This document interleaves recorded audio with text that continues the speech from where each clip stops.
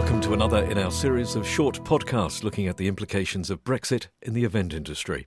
I'm Martin Blunt. In this series, we'll be meeting experts in HR, tax, haulage, and today we're going to be looking at GDPR and privacy with Philippa Don, a partner at DPN Associates. Phil, thank you for taking the time to talk to us. Lovely to talk to you, Martin. Nice to be here. Before we actually focus on Brexit, GDPR, when it all came to the fore a little while ago, was seen as quite complicated. May I say just a little painful for some businesses as well when it was first introduced. I just wondered, how do you think it's now working now we're a year or so down the path? Was it worth all that pain? Yes, I think GDPR certainly has had its critics, and it's been accused of creating unnecessary burden. And you've had those kind of, oh, we can't do that because of GDPR. And a lot of the time, I think it's a misunderstanding, and that actually you can do a lot of what you want to do if it's a reasonable thing to be doing. And I think what GDPR gives us is a kind of, it gives us common sense checks and balances and sort of guidelines of how to do the right thing. People care about what businesses do with their data. They care about their privacy. And so I see data protection and GDPR as sort of building trust. And the more trust we are, the more engagement we get from people. And it's also about sort of having a balancing act. So you may have some risks, but if you don't know what those are and what potential issues might be should they occur, you can't decide whether you're going to put in actions to mitigate those risks, whether you're going to eliminate those risks, or whether you're going to accept them. Certainly, I think generally it's now considered something that protects us and looks after us, whereas at the first, I think we were just frightened about what it meant for us. So I guess a force for good. I think the problem is, yes, it did. There was all the sort of paperwork and policies and, we need a new privacy notice and we've got to update that. There was all that happened. But also I think there was some sort of sensational headlines. Oh, you need consent for everything. And I think people got a bit scared by it. But actually, I think if you look at it as giving you some core principles for how to do the right thing, then, it can be a good thing. Well, let's have a look at Brexit, because I guess the thing everybody wants to know is, having been through that process and got all our lovely notices and contracts all sorted out, are we going to have to redo all that again? Has everything changed? No. Hurrah! You can all breathe. Yeah, you can breathe a sigh of relief. The answer is no. Basically, the UK government has implemented UK GDPR we've got GDPR in UK law, and we've now got UK GDPR. So, and this means that basically all the general requirements and obligations will remain the same. Yeah, there are some things that we need to consider, but on the whole, there is no change to your obligations under data protection law. So will we need, you say some things will change. Are we going to have to change our processes, our documentation at all? Yes. So I would say with your processes and let's say your data protection policy or your privacy notice, you would be looking to change and amend things like if you've made reference to the applicable laws, or if you're making reference to things like international transfers where there are some changes. So the few tweaks to make, and you might look at contracts obviously to make sure that the applicable laws in those are right as well. I know a lot of people listening will be working in the event industry in some form. They may be venues, they may be agencies. Who will be affected? Is it our clients? Is it our suppliers? So I think if we're talking about international transfers, I think this is the key area where people may be affected. So to give a sort of bit of background, under EU GDPR, data can flow freely between all countries within the EEA. But now that the UK is outside GDPR, we're what's termed a third country, and transfers of data and the free flow of data can't happen outside of the EEA. And so they're called what's called restricted transfers. It doesn't mean they can't happen, but it means that there's some things you need to make sure are in place to ensure that data can be transferred. So you're looking at things like whether a country has been granted adequacy by the EU, whether you need to put in place certain safeguard mechanisms such as standard contractual clauses, which are rather onerous, but and then or whether you can rely on an exception, as in you need to transfer that data in order to fulfill a contract with the individual, or you've got the consent of the individual. So what we're talking about here, so say if you had a client that was based in Spain, and that client was giving you, as the event organizer, all their, some customer data, and that you're organising that event for them and you're acting as a processor on their behalf, then that's a transfer that's going from the EEA to the UK, and the UK is now a third country. So the client needs to think about, right, has the UK got adequacy? If it hasn't got adequacy, we need to then be thinking about additional safeguard mechanisms that we can put in place, such as standard contractual clauses. I was just can I pick you up there? Adequacy. Yep. Has the UK got adequacy? I mean, how does that process happen? I was going to mention this. Sorry. So we are right on the brink, and I wish I could say to you right now that we have, but we are expecting a decision anytime soon. And to explain what adequacy is the European Commission will say, right, the data can flow freely within the EEA, and then we will assess certain other countries and give them an adequacy if we think that their data protection laws are essentially equivalent to those in the EU. And so the big question has been, will the UK get adequacy? And it wasn't decided in the Brexit deal, but there was a little bit of leeway time given to say, we'll give you another few months for this decision to take place. And we are literally on the brink. We are hearing that they are going to grant adequacy, but we just haven't got that officially said yet. So it looks like it's good news in that we won't have to work, that client in Spain won't have to worry about any additional measures for the data that it's sending to a events organization in the UK, but I just can't say 100% for sure. Well, I was going to say, so we're recording this mid-February. It's a podcast. People may be listening at all different times of the year, and we'll give some information of where people can maybe get a bit of a catch up at the end of the podcast. I've also heard this term EU representative. Have we all got to open offices in the EU or find a friend out there?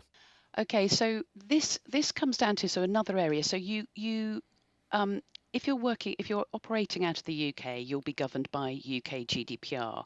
But if you offer services and products to EU citizens, there'll be an element of what you're doing that's covered by EU GDPR. And under EU GDPR, they say that if you are offering products and services to EU citizens, you would, and you don't have an establishment in the European Economic Area, then you'd need to appoint a European representative for data protection. So if you've got establishments in the EEA, that's not a problem. But if you haven't and you offer products and services or monitor the behaviour of EU citizens, then you might be looking that you would need an EU representative.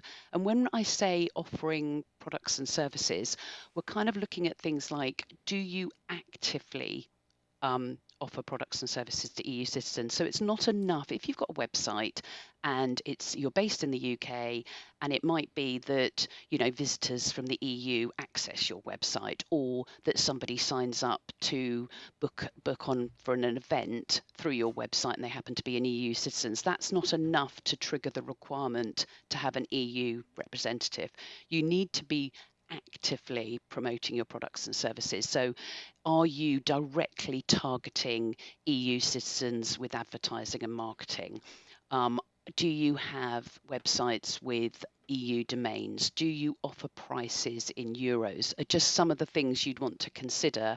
And if you tick some of those boxes, then you would be looking to have an EU representative. Okay. Based in a country where you do business. So for many of the people listening, I suspect they don't need that. There may well be a few that would want to tick that box. Yep. Absolutely. Yeah. I guess many of us find this whole thing quite confusing. Well, it starts simple, seems to become quite complicated quite quickly, but then when you get through it, actually it sort of comes back to some common sense. And one of the things that always seems to strike me, there's always new rules on the horizon, and trying to keep up with all of those things. I guess now we have to keep an eye on EU legislation that changes as well as here in the UK. Yes, it is an ever-evolving landscape, and there are things that come along. But I think, GDPR was one of those massive things that came along and caused a big stir. I think from a UK perspective, it's good to keep an eye on guidance that's coming out from the Information Commissioner's Office, codes of conduct that they publish. So recently they published a data sharing code of practice, and we're also awaiting a direct marketing code, and that kind of broadens the scope of what direct marketing is. We've got a draft which was out for consultation, and now we're waiting for the final version of that. So on a European scale, we've got the long-awaited e-privacy regulation. And this is an update to the current rules for electronic communication. So it covers cookies, electronic marketing, geolocation data, and much more. It's incredibly complex. The first draft was published back in January 2017. We've had 14 versions doing the rounds in Europe since then. And now we're entering a kind of final phase where there's negotiation with the European Parliament and European Commission, and that may take some months to come through. Once and if it's finalised, there will then be a 2-year transition period before it comes into enforcement. Now, the big question is, we're no longer in the EU, in the UK, so are we going to, we wouldn't automatically come under this regulation, but there's a possibility and maybe quite likely that the UK decides to adopt it so that there's parity with our European counterparts on electronic communications rules. And I guess for those of us that are working in the EU or sometimes crossing those borders, we need to know what it says, and because there'll be obligations for us as well. Yeah. Yes, I mean, for example, just on a minor level, if you're marketing to EU citizens, then you're going to have to care about the privacy regulation. Well, I've got you here, and the door is locked, and you can't run away. Just away from Brexit. A little bit of free advice then. Anything else in the world of privacy and GDPR that we should be perhaps thinking about? What's the hot topic at the moment that people should be checking? Well, I think one of the areas where a lot of businesses are kind of trying to play catch up or wondering what on earth to do is around cookies. So putting this really simply, under the existing electronic communications rules that we have, non-essential cookies require consent, regardless of whether they process personal data or not. And GDPR lifted the bar of what valid consent looks like. So what happened when GDPR was enforced is everyone's going, well, hold on a minute, what does this mean for cookies and similar technologies, and what should we be doing, and how do we collect consent, and how should we have a pop-up, what should we be doing?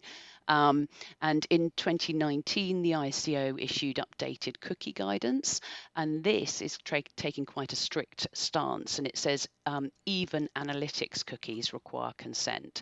So and even if those cookies don't collect personal data, whatever. So that's why we've seen this kind of proliferation of all these cookie pop-ups. And I was going to say, every website you go, they've kind of, it's got bigger or just more intrusive as before you get. But once you click through it, of course, you're fine. But yes, and I think some of them are doing that by the book and actually trying to collect informed consent up to a GDPR standard. Others won't be, yes, and I think a lot of people just see this as an annoyance. It's like, I don't know, but certainly for me, and I work in the world where I care about these things, is that I'm trying to get to some information, I just click them away. It's like, get out of my way, I haven't got time. And then other times, because of the nature of the work I do, I go, oh, now have they done this? Are they doing this properly? So but it is an area to look at because but I think the risk lies where you're doing an awful lot with cookies and you're using, retargeting cookies, all kinds. You're doing much more. You're using third-party cookies. That's certainly where the ICO is. Focused on looking at where there's a invisible processing happening. People don't know where their data's being shared and all that kind of stuff. If you're doing not very much with cookies, I don't think there's a high risk of you falling foul. You might just be told that you're not doing it properly and you need to put in a consent management platform. Because I guess a lot of people working in the event industry, if they've got, they may be sole traders, they may be bigger companies. Quite often it's a brochure site about your business. Others, of course, are trying to market and actually sell tickets for things in the event industry. And Yep. those sites are, they have a lot more going on in the background. Yes, and I think, and actually implementing a consent management platform is not a difficult thing to do. Yeah, it's not a difficult thing to do. There are some free tools out there, and then there's some you can pay for. It's not a difficult thing to do. So if you want to sort of say, do you know what, we want to do the right thing here, it's an easy one to tick off. Another one to fix. I guess people listening will have all gone, Phil said something earlier on in the podcast. I need a bit more information on that. Everybody's story is slightly different. We can't possibly talk about every possible variation. Where can we get some more information and support? Well, I think the ICO has done a fabulous job of lots of guidance on everything. So if you want to find out more about Brexit and international data transfers and whether you need an EU representative or whatever, you can go to the ICO's website. They've got, if you look under Brexit and the UK after the transition period ends, there's lots of information there. On the DPN, we publish a lot of articles and try to make them kind of easy to digest and understand about, all kinds of things. So again, about whether you need an EU representative or what updates you'd made, what laws apply, what's happening with e-privacy, that sort of thing. So there's a lot of resources on our website. So that's the Data Protection Network. Okay. What's the website address? So that's dpnetwork.org.uk. So, but as I said, the ICO have got a lot of information out there. Also at DPN Associates, we provide specific practical advice and support to organisations should they want a little bit more in-depth help. My guest today, Philippa Don, partner at DPN Associates. Thank you for your time, Phil. Thank you, Martin. You'll find other podcasts in this series, The Event Industry, Planning for Brexit. I'm Martin Blunt. Thank you for listening.